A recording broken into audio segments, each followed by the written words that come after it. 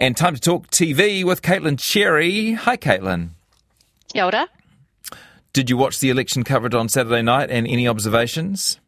I definitely did. In fact, I had decided, because I was doing this review today, that I would give it a brief review for you. Yes, please. So I actually was surrounded by laptops and phones and making sure I was across all of it. And Thank you. In fact, talking to people here at RNZ, a lot of people were screening it on Saturday night, so they didn't miss anything.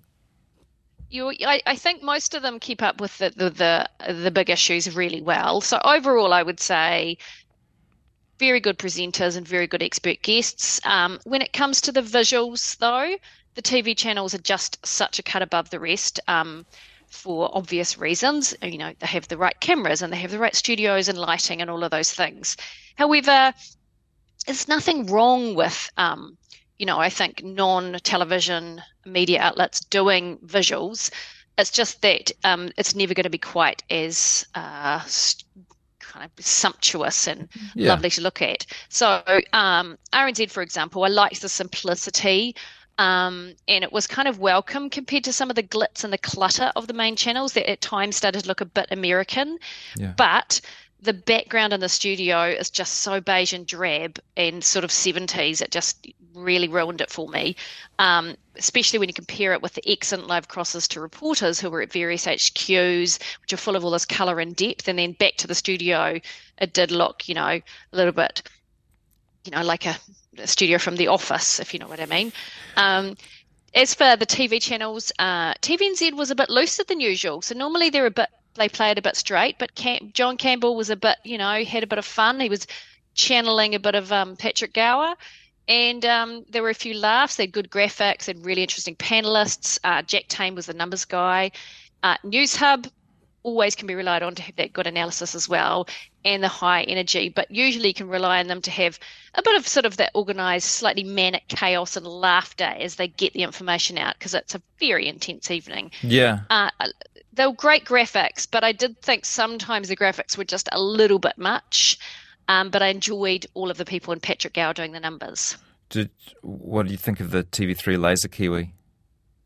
It's interesting. It's actually all anyone's talking about today, so that is one good thing. I think why not have a bit of fun and be silly? Okay. Doesn't bother me, but not everyone liked it. So NZ Herald, I checked out who basically were running News Talk. What I quite liked about that was that it wasn't pretending to be anything other than a radio show with pictures. Mm-hmm. So they were in their radio studio doing radio, and kind of that honesty, I think, worked quite well. Great review, thank you. And always kind of interesting to see when a politician arrives. And I mean, we don't have much of this in New Zealand, do we? The media scrums, that really, or maybe we don't often see it because it's live. You see the reporters jostling, trying to get in there first with the question, trying to keep up with the politician as they move through a crowded room. I mean, I don't know if everyone finds it exciting, but I guess as a media person, I find it interesting and pretty exciting to watch. I do too, but the issue is that everyone's a media person these days. So if you've got your camera, you've got to film through all these people holding out their phones, filming it for themselves as well. Yeah. So it's kind of like this new element of everyone filming. Good stuff. Okay, now you've also been watching Beckham on Netflix. I've been hearing good things about this show. Yeah, so I had thought, why would I watch that, initially feeling quite judgmental. However, I'd watched the Arnold documentary, which I really liked, which I reviewed a few weeks ago. So I decided to watch this, and it is very good, really interesting, and really revealing. So I didn't know a heck of a lot about David Beckham's career other than bend it like Beckham, that he was really talented, married a really famous woman, had 4 kids, just the sort of usual. But I didn't know that detail. So each of the parts divides into a part of his life. So the first part is his childhood and becoming a footballer. And there's lovely home video footage of his childhood games. He was brilliant even as a child, but his father did push him quite hard. Can tell he's got a really close family, and his parents were interviewed. He talked a lot about his childhood and his push up into Manchester United, which was his father's favourite team. And he had one of his former teammates who'd started that young with him, speaks about him as well. The big thing was when he got a red card at the 98 World Cup. So the match against Argentina went to penalties. It was the semi-final, I think it was. And he had been red carded, so he couldn't be in the penalty shootout, which would have obviously potentially won them the game given his technical prowess. And the entire country hated him. Like for a long time, he got booed everywhere he went. He got booed when he played. He got abused in the street. His parents had media camped outside of their house. It was actually quite horrific. He was only 23, and there were front page stories about him. He's like the most hated man in the UK. And it was like I sort of had thought, I was like many people saying, oh, well, you're really rich and, you can hack it, you deserve it. But watching this and looking at it from his perspective and the fact that his friends and teammates were actually genuinely worried about him, about the hatred, Yeah. that his wife was like, I think he's clinically depressed. I'm really concerned. And they just had their first baby and they were really terrified because they were getting death and kidnapping threats. So I had a lot of empathy for him as a young 23-year-old who just somehow got through that. He just kept working, kept trying, never stopped, just sort of tried to hold his head up high and just get through it. And he succeeded. And I think it tells you a lot about, resilience and success, that just because someone's successful, it doesn't mean they haven't had terrible, difficult things happen to them. No, no. And while it may be kind of hard to feel sorry for people who are wealthy and famous, in fact, they suffer in just the same ways as anyone else does, I suppose. When your entire nation hates you, Yeah. it's actually must be pretty awful. You know all about it, yeah. You know all I about think a lesser person without a good family around them would have potentially, just fallen apart. Yeah. And eventually everyone got over it, hey? Yeah, well, he kept playing and he started playing, really well, and then they kind of loved him. It's about his also relationship with Sir Alex Ferguson, who had supported him all through the Manchester United years, and they basically had his back. That was part of how he got through it all. They were like a family to him. And then he ended up going to Real Madrid, and it sort of talks about all of those various things. When he got there, suddenly it was like an even higher level of game, and he had to really step up. So we meet his football rivals, his coaches, and everyone talks really openly and honestly.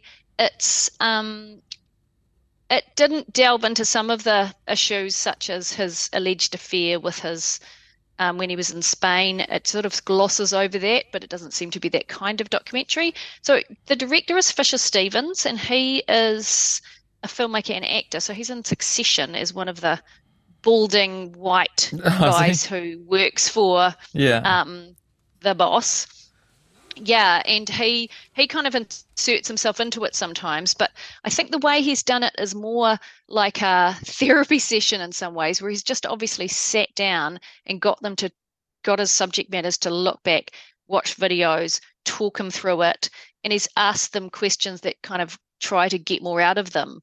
And at the end, they both mentioned that both him and Victoria mention it's a little bit like having therapy, the whole process of making it and having to think about it, all those things that happened to them. I read a story about because I think Beckham himself is a producer on it and presumably has final sign-off, or at least has partly funded it, which, in a pure kind of journalistic sense, that would tend to compromise a documentary, but you feel like you see and learn enough from it that doesn't really matter?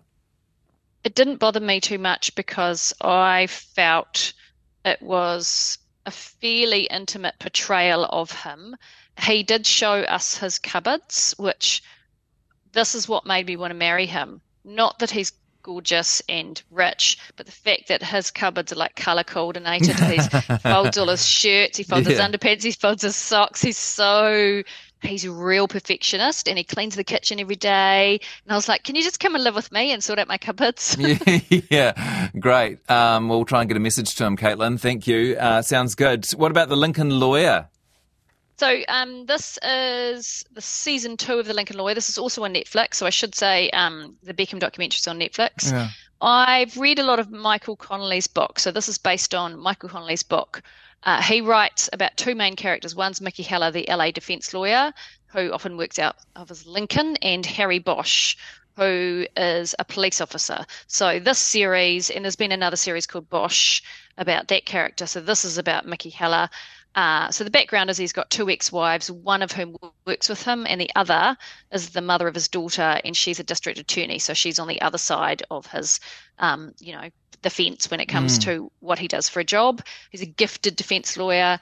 He often uses past clients who've been unable to pay to do favors for him or sort of help him out with various things. It's all legal, but not entirely ethical. For example, he'll hire a former client who couldn't pay to be his driver so that he can do his work in the car between all Yeah. his court and client and prison meetings Yeah. and things. And in this series, also, his Mexican heritage is much bigger focus than in the books. So we'll often slip into speaking Spanish when talking to people. It's really enjoyable as a good classic courtroom drama. It's got all of the intrigue you want.